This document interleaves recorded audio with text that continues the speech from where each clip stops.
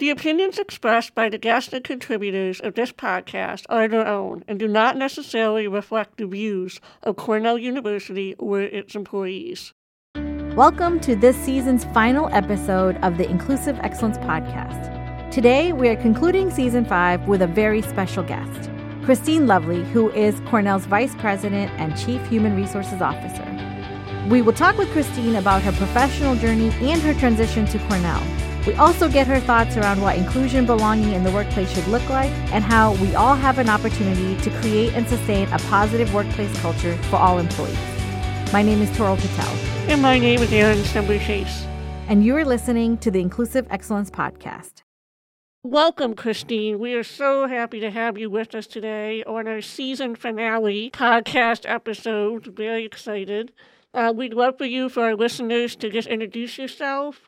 If you want to share what pronouns you use, your role at Cornell, and what that role encompasses. Okay. It's a pleasure to be with you both. And finally, I have my opportunity. I've heard so many podcasts, but now I'm on here. So thank you all for inviting me to be here today. And I'm Christine Lovely. I use she, her, hers pronouns. And I am Cornell's Vice President and Chief Human Resources Officer, a role that I've been in since August 30th of 2022. So we're coming up on our 1-year anniversary. It's closer than I could ever imagine, and the time has flown. So in this role, I kind of have responsibility for all of the people impacting programs, anything that touches people from when they start and even before they start as candidates at the university up through when they transition or leave from the university. So, and everything in between. The full employee life cycle is part of the responsibilities that are underneath this role. So definitely a very interesting role that has a lot of different nooks and crannies associated with it, and I love most of it. That is great to hear. As Erin said, Christine, we are so excited that we get an opportunity to chat with you a little bit today, get to know you. And so just keeping that in mind, can you tell us a little bit about your career journey, just even in HR, and what's led you here to Cornell? Yeah, I have a little bit of a different career path than most people that work in human resources because it wasn't, sort of well-defined or planned all of the way. And if you know me well, then you know that I'm really not that comfortable with that. I'm the type of person that likes to plan ahead, that likes to, stick with a plan and go that route. But that's something that I've learned over the course of my career is that sometimes actually the best things can happen when you're not planning for them. So, my entire career started with a desire for me to work in newspapers or to be a reporter or something like that. Mm-hmm. And so as a student, that was what my career aspiration was. But one thing I learned, and I always share this with students, is that you should take the opportunity to really explore careers that you think you want to go into. Make sure you do some type of an internship or learning opportunity so you can find out what people do day to day in that career. And I did that, fortunately for me, because that's when I learned that, no, this is not the career that you actually want to go into. And, so I ended up going in the direction of a legal career. So I became an attorney. And what inspired me to go in that direction was an experience that made me realize I didn't know what my legal rights were. I didn't know any attorneys. I didn't know who to ask. And so I determined at that point that I was going to become an attorney so that I could know about my own rights and I could be a resource for other people. So that's what got me into the direction of being an attorney. I thought maybe I'd do something like civil rights, but again, when I was in law school, I had the opportunity to actually explore other careers and really loved labor and employment law instead. So that's where my career launched from, is labor and employment law. I did that for over 10 years and enjoyed the work, but not the setting. So that later became an important thing for me to know as an HR professional, because employees can enjoy the work, but not the setting that they're doing it in. And so as an HR professional, we have to be mindful of that as part of our work. So I kind of stumbled into human resources work just quite by accident. Being asked to fulfill an interim role is actually how I got my start in human resources. But through that interim role, I fell in love with human resources work. And the reason for that is because of the impact that you have on the workforce from that place. So I really fell in love with that. And the reason why I discovered that is because I said yes to something that was not on my plan, part of my plan. So that's why I say that, don't be so rigid in your thinking and in your career plans that you miss out on something that actually is your calling. And so I really feel like I'm working in where I'm supposed to be working through that. Well, thank you for that, Christine. That was very interesting to hear about your path. And I think it's encouraging for anybody that wonders whether they can change paths, career paths, after they've been working for a while and mid-career, even late in the career. It's nice to hear, well, yeah, of course we can.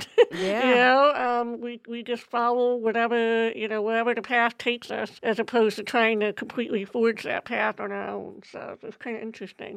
So you came here from California. As you said, you're coming up on your 1-year anniversary. So we'd love to hear more about what has your transition been like to Cornell, to the East Coast, whatever. What's the transition been like? And what's been some of your favorite parts of that transition so far? And I'm sure everybody has probably asked you or said or made this comment to you, because I got this comment multiple times. And to this day, when I moved here from Florida, and it was, why would you ever choose to move to New York, upstate New York or central New York? And why would you leave the beautiful weather, come to the cold, right? I'm sure you've been asked that too. Yeah, I've been asked that a time or 10,000, but yeah,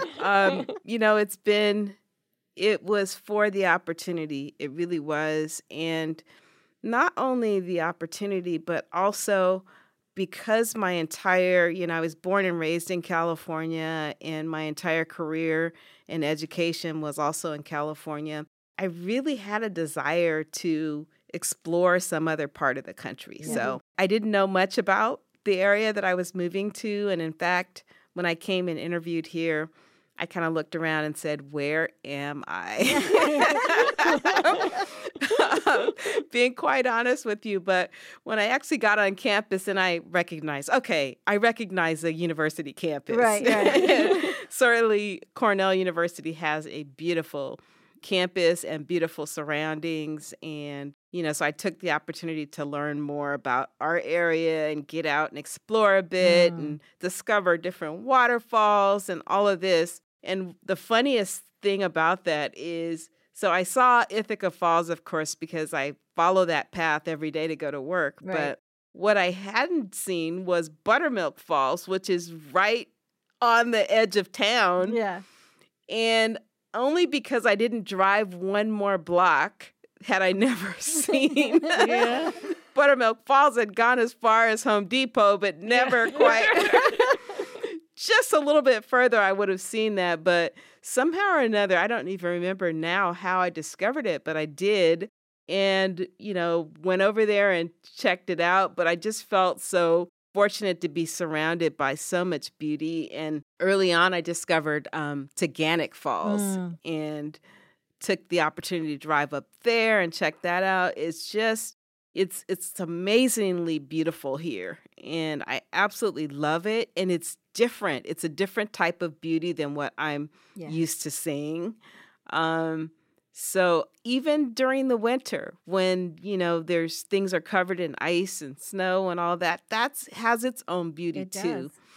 So I thoroughly enjoy the differences, the seasons and all of that, because it's very true that in California, we don't have seasons, not the way we have it here.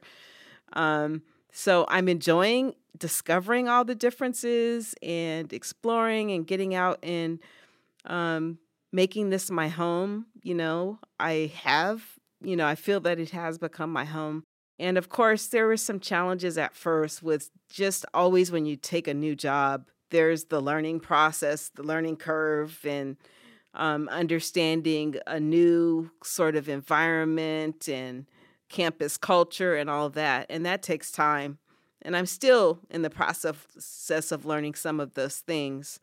But it's been a fun journey so far. And I definitely feel like, the things that attracted me to Cornell, they really connected well with what I can bring.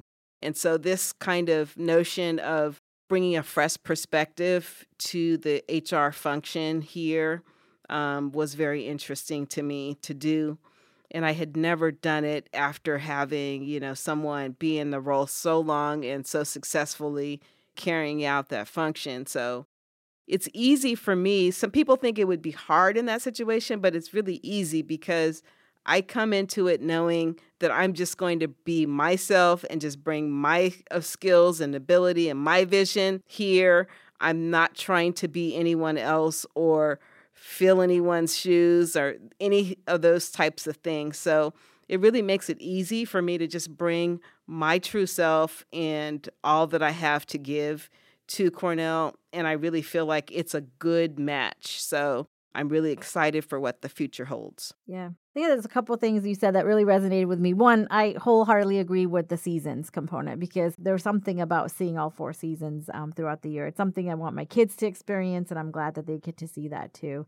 So now that you've been here for about a year or so, almost a year, have you had a chance to explore the campus at all? And what's your favorite part? I'm still learning about this campus. From time to time, there'll be a meeting at some building that I wasn't even familiar with. Mm-hmm. Sometimes it's right down the street from me. I just discovered Weil last week, and it's right up the street from where I sit. Mm-hmm.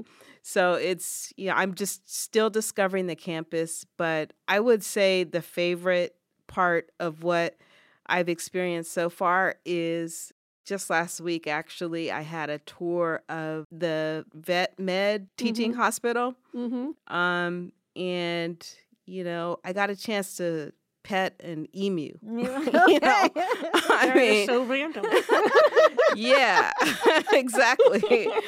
There's the full gamut from, household cats and dogs, to horses and emus. I saw a 600-pound pig, and cows and all of that. So, we have all of this right here. So it's really amazing to know. And, what I really try and focus on from my perspective is knowing that we in human resources, we have a role in those people coming to this university, and when you really connect what you do to what you're seeing, that really hopefully inspires people that do this work to keep doing this work.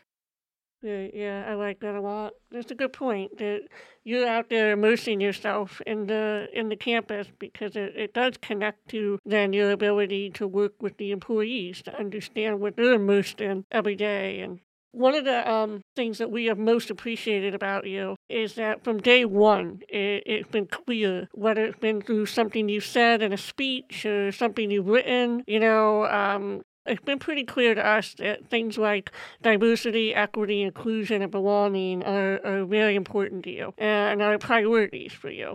And as you know, because you've been a great listener and supporter of our podcast and out there promoting it, thank you very much, you know that our theme this year has really been to sort of dig a little deeper into what inclusion and belonging really mean and what they really look like and feel like and that sort of thing. So I'm just wondering, can you tell us more? I mean, your role is Chief Human Resource Officer. You're not a Chief Diversity Officer, right? Yet these are clearly priorities and they've come through in everything that you've done so far. So can you tell us more about how that has come to be? Why do you see these priorities in your role that you do, and what's been your path in that way? Yeah, I would say I certainly have evolved over the years, because at one time, I sort of didn't have that key connection between human resources and diversity work. Like I saw that, when it comes to doing our outreach and talent acquisition and all of that, that we needed to be mindful that we weren't setting up an environment that wasn't, welcoming to candidates of all varieties, and that we weren't discriminating against people and stuff like that. Mm-hmm. That's always been a thing. But the realization that DEIB really should be part of everything that we do in human resources, that's a more recent situation that I've evolved into. And that comes just from the things that have happened in the workplace and the things that have happened in the world. Mm-hmm. It's just a reality that all of our employees don't have the same experience in this world, in this workplace, in every workplace. And so because of that, we should be mindful from remember I talked about the full gamut of the employee life cycle? Mm-hmm. Right. We need to view all of that through a lens of understanding that all of our employees have different experiences. And because of that, we should be mindful to make sure that people have the ability to navigate through what we are putting out in a way that allows them to be their best selves. And so because of that, and because of things that have happened more recently in the world, it's just a necessity that we in human resources have some competency and ability to navigate in here. And it's just no longer acceptable for people to say, but I don't know what to do, or I don't, have that background, or I don't have that training. It's not necessary that everyone's an expert in order to do their work in a way that is mindful that everyone doesn't have the same experience. Yeah, that really resonates with me. And as we talk about in human resources, this idea of doing the diversity and inclusion work, it seems to be a natural fit, right? Because as you said, we do impact the full employee's life cycle and their experiences here. And however, we also know, and Erin and I have heard this from our multiple conversations, that not everybody sees diversity and inclusion work as a component of their job or even their offices. And it's not because of a lack of caring on their part. They genuinely don't see that as part of the role that they play here at the university. So what do you suggest for individuals that think that way?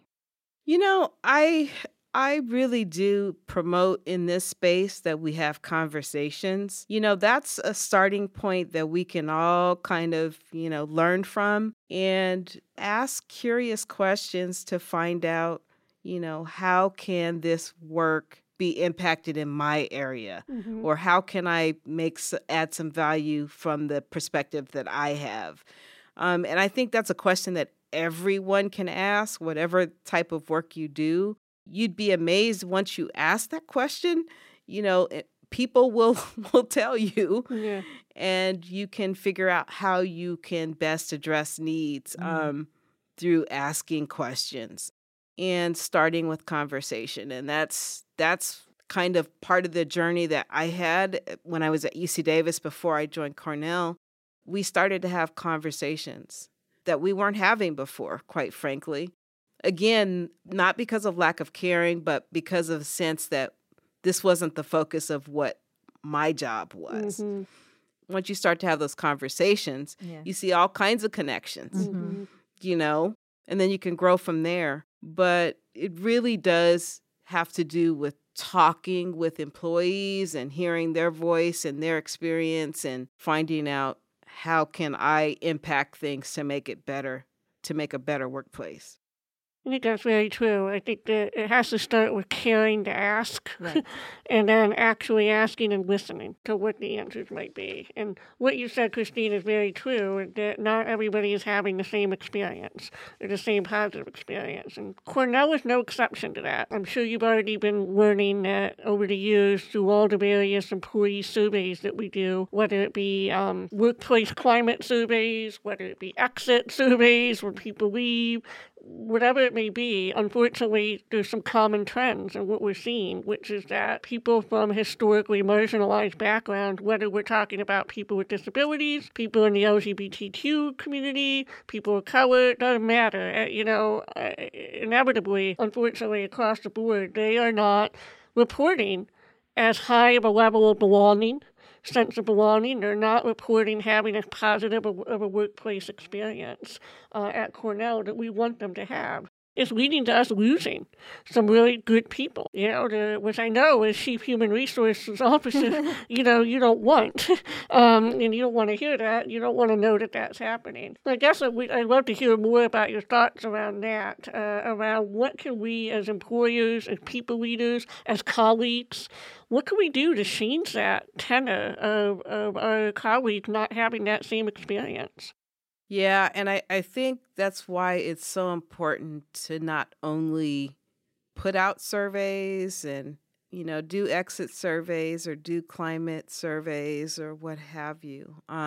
It's also important to take action with the information once you have it. And that's one of the reasons why this is going to be such a focus for us in human resources, is to actually put into place measures to try and address these different topics. So we're going out and having direct conversations all across the university to talk to people that lead different areas at the university and say, this is the experience that your employees are having, and make some recommendations for how we can address it. That's why I'm so grateful for, your department and what you do, and how impactful the work is that you do all across the university with such a small team. And that's why you'll always find me to be a big supporter of you, because you're helping to turn the tide. You're serving as that resource that people can use if they desire to do so. I would venture to guess that you don't ever turn anyone away. No. So they need only use your expertise if they want to find a way to better address employee concerns. And it's going to be an imperative that we do so. I'll tell you where I see, a bit of a challenge that we have to face, and that is making sure that people are accountable. And this is where I find myself here, almost a year in, trying to figure out what's the next step.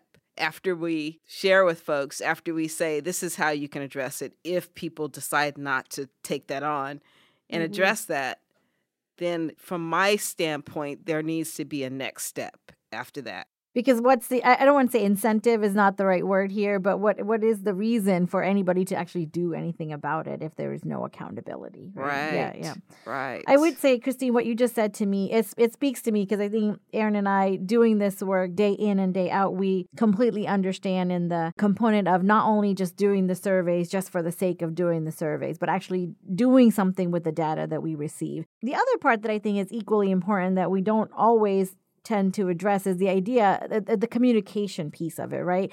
So I think that we do collect the data, and there is work that's being done once we receive the data. But then I think what we don't do necessarily a great job of is connecting the dots after the fact for the individuals that actually gave us the information, to say that we take your anything that you've shared with us to heart, and we actually do something with that information. So, here's the information we received. And then here are all the action steps or action items that we've taken to help address these needs, and actually then communicate that with people. So those dots are just never connected. So we do have a lot of employees that feel like, well, I share and I share and share, and I don't know that anything's ever done. Right. And that is so very valid. That's the other part of it as well, is we will have posted on our website some of the follow-up actions that have been, taken as a result of the surveys. That's wonderful. So that's the other piece of this, is the transparency piece, yes, both with the survey results as well as with the follow-up that's happening as a result. Now, sometimes there are actions that are taken that are intended to address certain things, but they're not successful. And should that be the case, that doesn't mean that's the end. It just means we need to recalibrate. We need to do something different. But I think even as part of that, I think it's important to have that kind of listening ear for the impacted communities that you are doing these efforts for, or to try and address their, kind of responses to surveys and the like, it's important to actually talk to the people that are being affected, Right. Yeah. and hear their ideas about what they actually need in order to have that sense of belonging. So it needs to take different tacks, Yeah, I like that because, I was recently asked when I was on a panel about, it was something around the effect of, diversity fatigue. That was the topic, diversity fatigue. But what it was getting at is that when you are members of marginalized groups, you could get diversity fatigue yourself because it just feels like you're constantly having to have the same conversations over and over. You're giving the same feedback and nothing changes and that sort of thing. And I think that what you're saying is really key because the fatigue doesn't come from doing the work to make it better. The fatigue comes from when you just feel like your wheels are spinning and you're just, saying the same thing over and over. You're being asked the same questions and then leadership changes. And so now they're asking the same question because nobody bothered to capture the answers from the first time, whatever it might be, right? But we have to start moving that cycle forward rather than just spinning in place because then that's when I do think people of different marginalized groups, they want to be part of the solution. We want to be part of the solution. That's not the problem, but it's when it just feels like we're not actually going anywhere or doing anything different, it gets fatiguing. Yeah, that is so true. And I know that is one of the things that we had started to do at UC Davis before I left there. And that was to actually, talk about successes when we had them. So when we're able to move the needle in terms of diversifying our workforce and particularly in our leadership roles, that's information we need to share. So people don't feel like, these efforts to diversify pools and whatever, if it has no effect, then why are we going through like this extra work and doing this extra outreach and all this only for nothing to change, So it's important to track what you're doing, tracking what's successful, what's impactful, what's working, and what's not, so that everyone can see, how it's benefiting the workforce. I'm just, changing gears slightly, and then we're going to come back to Cornell. But I know you talked a little bit about things that are happening in the world and how they impact not only each of us at an individual level, but our campus as a whole. Can you talk just from a generally speaking, what are some of the most pressing issues or concerns that you've heard about in higher ed that are related to diversity, equity, inclusion? To be quite frank with you, it feels like diversity, equity, inclusion work is under attack in higher education. It feels like in some settings, and fortunately we're not in one of those settings, at least I don't feel that, but in some settings, this very work is just not acceptable. And that has an impact on people.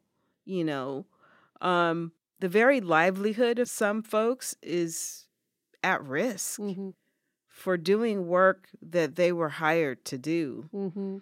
And it's a cautionary tale for all of us because, yes, we're in a situation where currently we have support, right? So we're able to carry on with this work, but that's not the case everywhere. I've got friends that are in Florida and they are anxious to figure out something else and are on constant high alert about how what they're doing might be perceived. And I would imagine that would be very demoralizing when you're trying to do things to make a workplace that's welcoming for everyone. To have this sort of be attacked just by the use of certain words. I mean, it's pretty unreal, but this is the reality that exists right now. And we have to find a way to make sure that we're supporting colleagues all across the country that are facing some of these challenges. It's an interesting time. It's such a polarized time. And it sort of feels like human understanding and compassion is fading right at the moment. And it's kind of sad because one of the positives, if you're looking for them, that came out of the pandemic was there was a sense that people were a bit more compassionate and caring on a human level. And it feels like 3 years later that yeah, it didn't take us long. it's kind of in the past. So I sometimes wonder, there's many reasons why we are where we are at today, unfortunately, but, it really does. We've been talking about how these concepts of inclusion and belonging should not be these separate entities, right? That they need to be just naturally embedded in all the work we do. And it's almost like that's all the more reason why it needs to be embedded, right? Because as you said, when it is as an entity sort of under attack right now, then to me, the best way to counter that attack is to even more be infusing it in, just the everyday work without it looking like it's something, that's obviously DEI, but it's just it's part of what we do. And to me, that's the only way to counter that attack. Yeah, that's very true. And I know that the people that are most successful at doing that are the people that have made it, or the places where it's become part of everything. Because unless you're going to shut down the university altogether, right? Right. You can't root it out if it's embedded. Correct. Exactly. Yeah. It's just who we are and the type of work we do. And I think Erin and I have talked about that in almost every single episode we've had, that it should just be part of the approach that we have in how we address and look at everything. In this work, we do tend to look online with all the legislations that are happening right now, all the different states. I believe we're at about 22 states that have introduced some sort of legislation against, higher ed and DEI. So it's kind of, like you said, it's striking of what we're experiencing 3 years later, right? So especially during the pandemic, we found different ways to communicate and connect with each other. We talked about things that we're baking and all what we're doing with our children now that they're at home and we're all at home, and how are we kind of maneuvering that work from home and school from home concept and all of those kinds of ideas. We found all kinds of ways to connect with each other and build relationships. And to your point, I feel like it's only been 3 years, and yet somehow we're kind of now going in the complete opposite direction. Yeah, and I think a lot of it just comes from politics. Mm-hmm. I mean, if I'm being frank, it's not really it's politics, and it's also lack of understanding. Mm-hmm. And to me, it feels willful, like Yeah. that you're really not talking about the same things, but you're just choosing buzzwords and hopping onto those as, kind of used as a slogan or something. Mm-hmm. But the reality is, this is not work that's going to hurt anyone. This work is only going to help our workforce and our workplace to be more welcoming for everyone. That's it. Yeah. Exactly. The end. Not that big of a soundbite. It's not too controversial. It really isn't. Exactly. So, Christine, what do those things mean for you?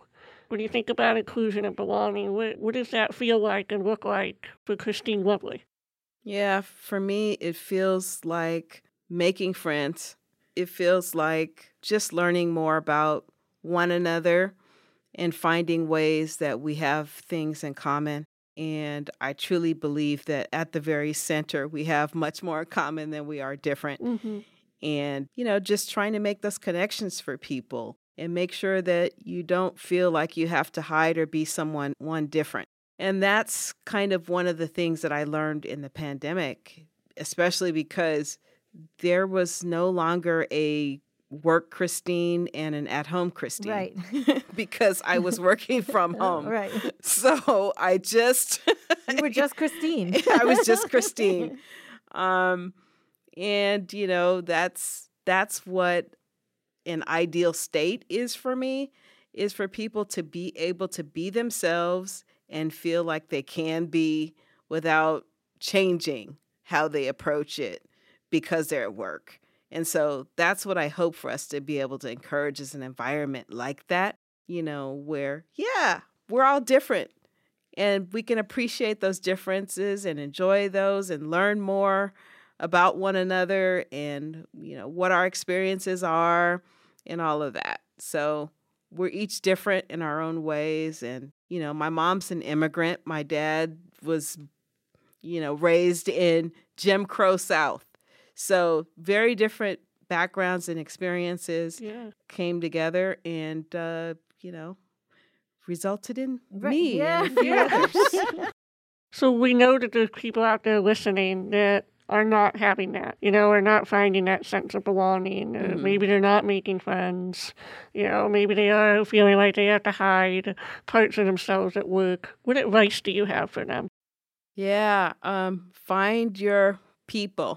They are there. And that's what I love so much about our affinity groups that we have here, is that that's a place where you can find community and you can, kick off your shoes and kind of share common experiences and find support and friendship. So I think that that's one way that you can kind of create or ensure that you're having some welcomeness, is through identifying that community that might not be readily apparent, but, and we have a lot of resources available in human resources. This is my chance to make my plug about some of the information we have out there. There's people really trying to make an effort to ensure that people have what they need. And there's always a bit of work involved when you're in a new setting to kind of find your place. And I've experienced that myself in trying to figure this place out, even this town, and where I can go and kind of learn some of those ins and outs. And you learn that by getting some people that you can trust and starting to ask them questions. And, in time you can find your place if you want to. So. Christine, what would you like to share with the individuals that feel like they don't have a space, right, in this conversation? So if they're not identified as a person of color or a person with disability, LGBT, any of those identity-based, that we typically classify as a diversity group, what would you like to share for those employees here that don't feel like they have that space? One thing that I know to be true is that for most of us, even if people aren't the same as us, we welcome that difference in interacting with people that aren't necessarily of our same, group, if you want to put yourself into a group. So, I think there's ways to kind of get to know people that are outside of your, identifying group. And we are trying to create more opportunities for that through common interests and all of that. So again, we're trying to set up these groups on Viva Engage where you can kind of find people that have common interests. So there's different things other than race, gender, identity, and all those types of things as categories to connect with people. And so we're trying to ensure that we have those ways of connecting through coworker coffee, something we'll be introducing where you can start to meet people maybe that work in another area of the campus than you, because then you can find out who you have something in common with that maybe might not be someone in your community. Right. So. Yeah, and to your point, and Erin said the same thing, that I think we have more things in common than we probably realize with, and I think the idea is that, and we've talked about this throughout this conversation, is the concept of creating a welcoming space for all, where whatever identity you hold, whatever belief systems you hold, whatever, from a political perspective as well, because that's what makes Cornell unique. That's what makes it a great place to work, is that there is a space for everyone. Mm-hmm. I think the other thing, just having been here as long as I have, you're right that the resources are definitely there and they're plentiful.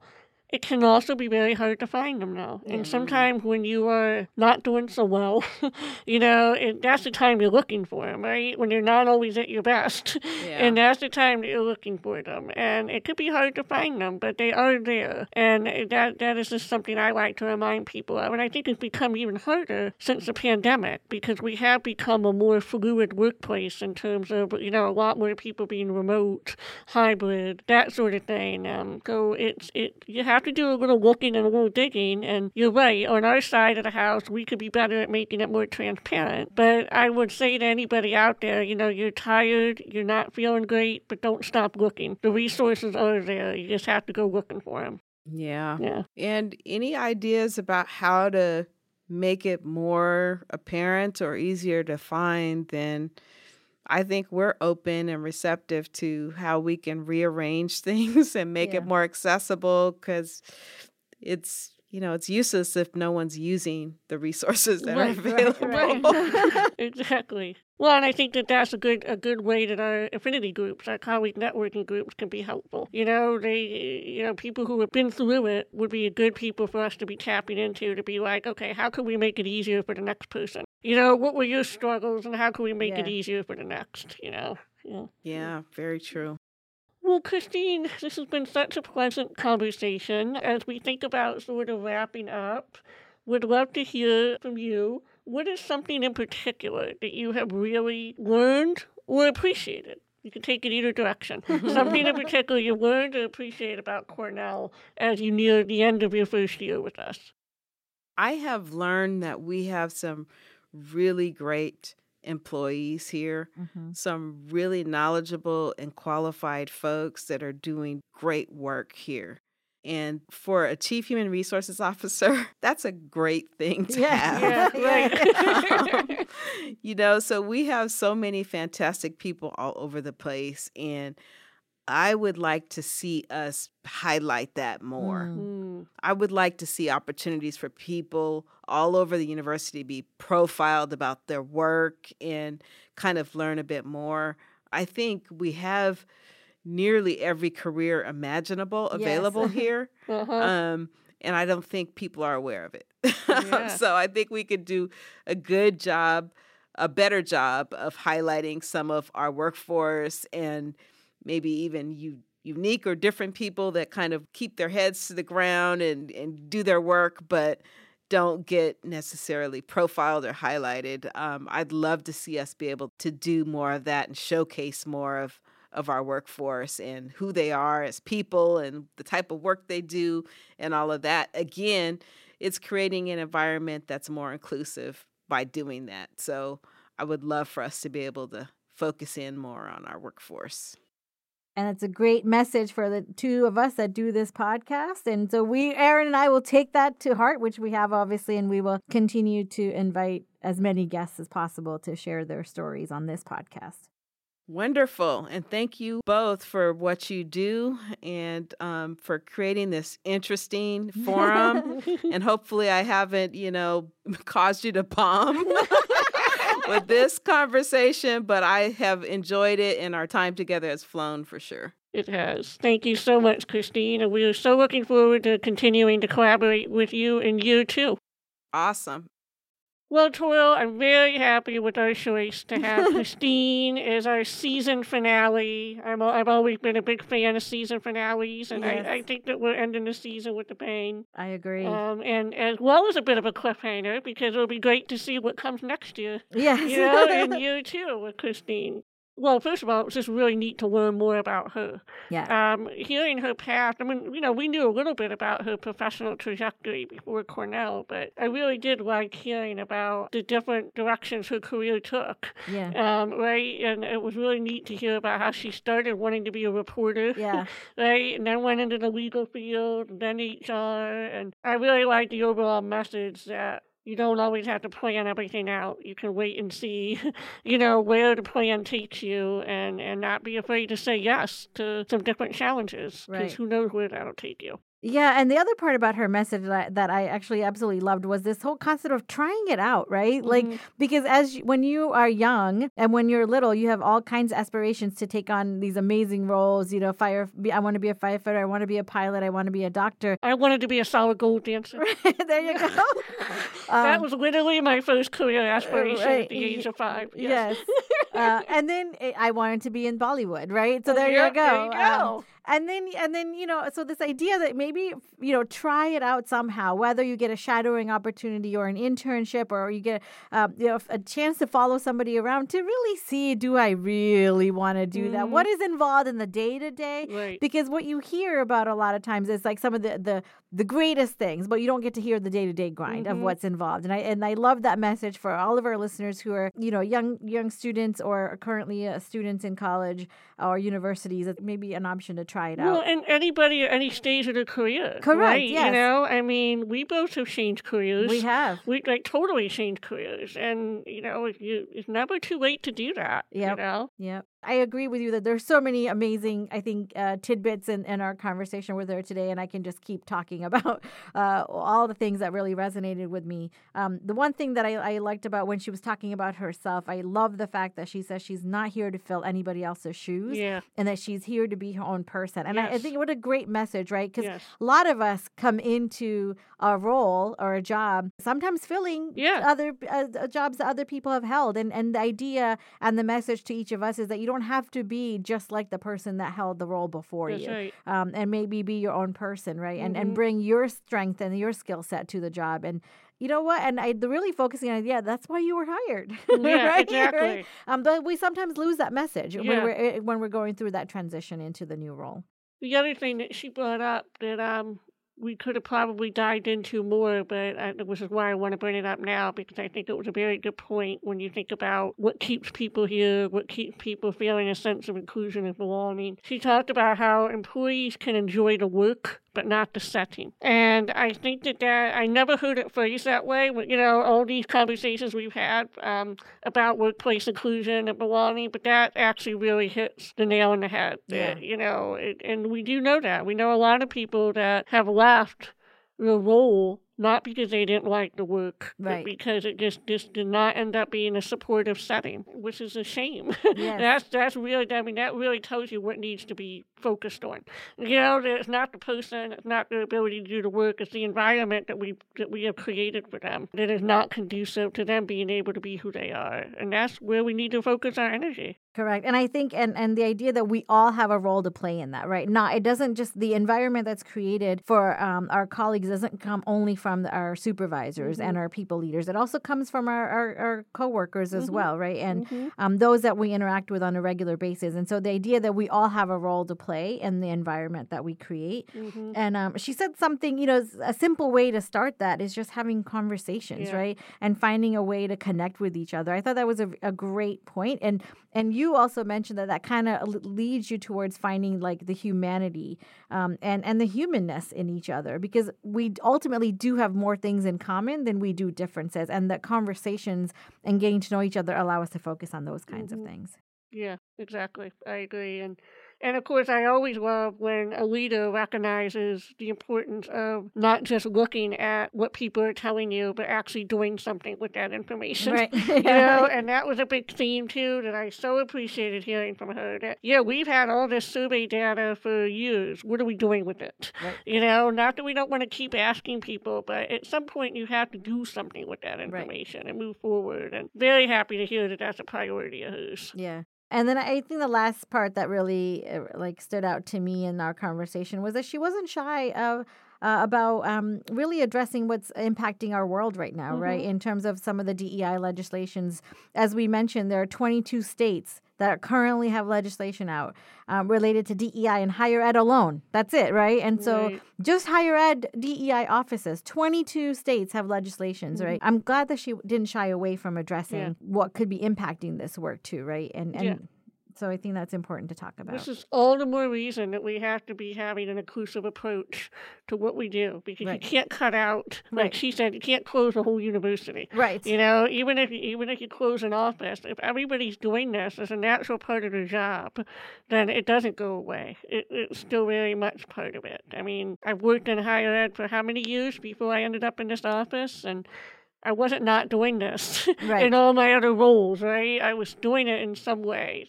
But it does up the ante, knowing that you have legislation and, that type of stuff. It does up the ante and challenge us to even more be embedding this into our work. And as you said, looking forward to some amazing things that Christine's going to do with all of us in partnership in her year number 2. Year number 2. Looking forward to it. It's been a great year. It's been a great season. I couldn't be happier with, enjoying my first season as co-host. Thank you, Toral. Thank you, Bert. And I am looking forward to us kicking off next year already and thinking about what our theme's going to be. And as Christine said, getting more individuals an opportunity to show who they are and what their experiences are. This is a great platform to do that in, and I'm looking forward to doing more storytelling next year. Yes, I think, Erin, thank you for all the work that you've done this year. It's been a fabulous year. Bert, thank you. And of course, Grace, thank you for all of your amazing editing skills and helping us get this podcast out. So thank you. And thank you finally to all of our listeners. Couldn't do it without you. Keep listening. Thank you all for listening. This podcast is a production of the Department of Inclusion and Belonging in collaboration with the Cornell Broadcast Studio.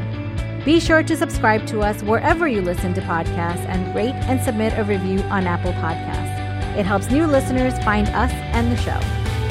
For latest updates on diversity, equity, inclusion, and belonging at Cornell, be sure to visit diversity.cornell.edu. My name is Toral Patel.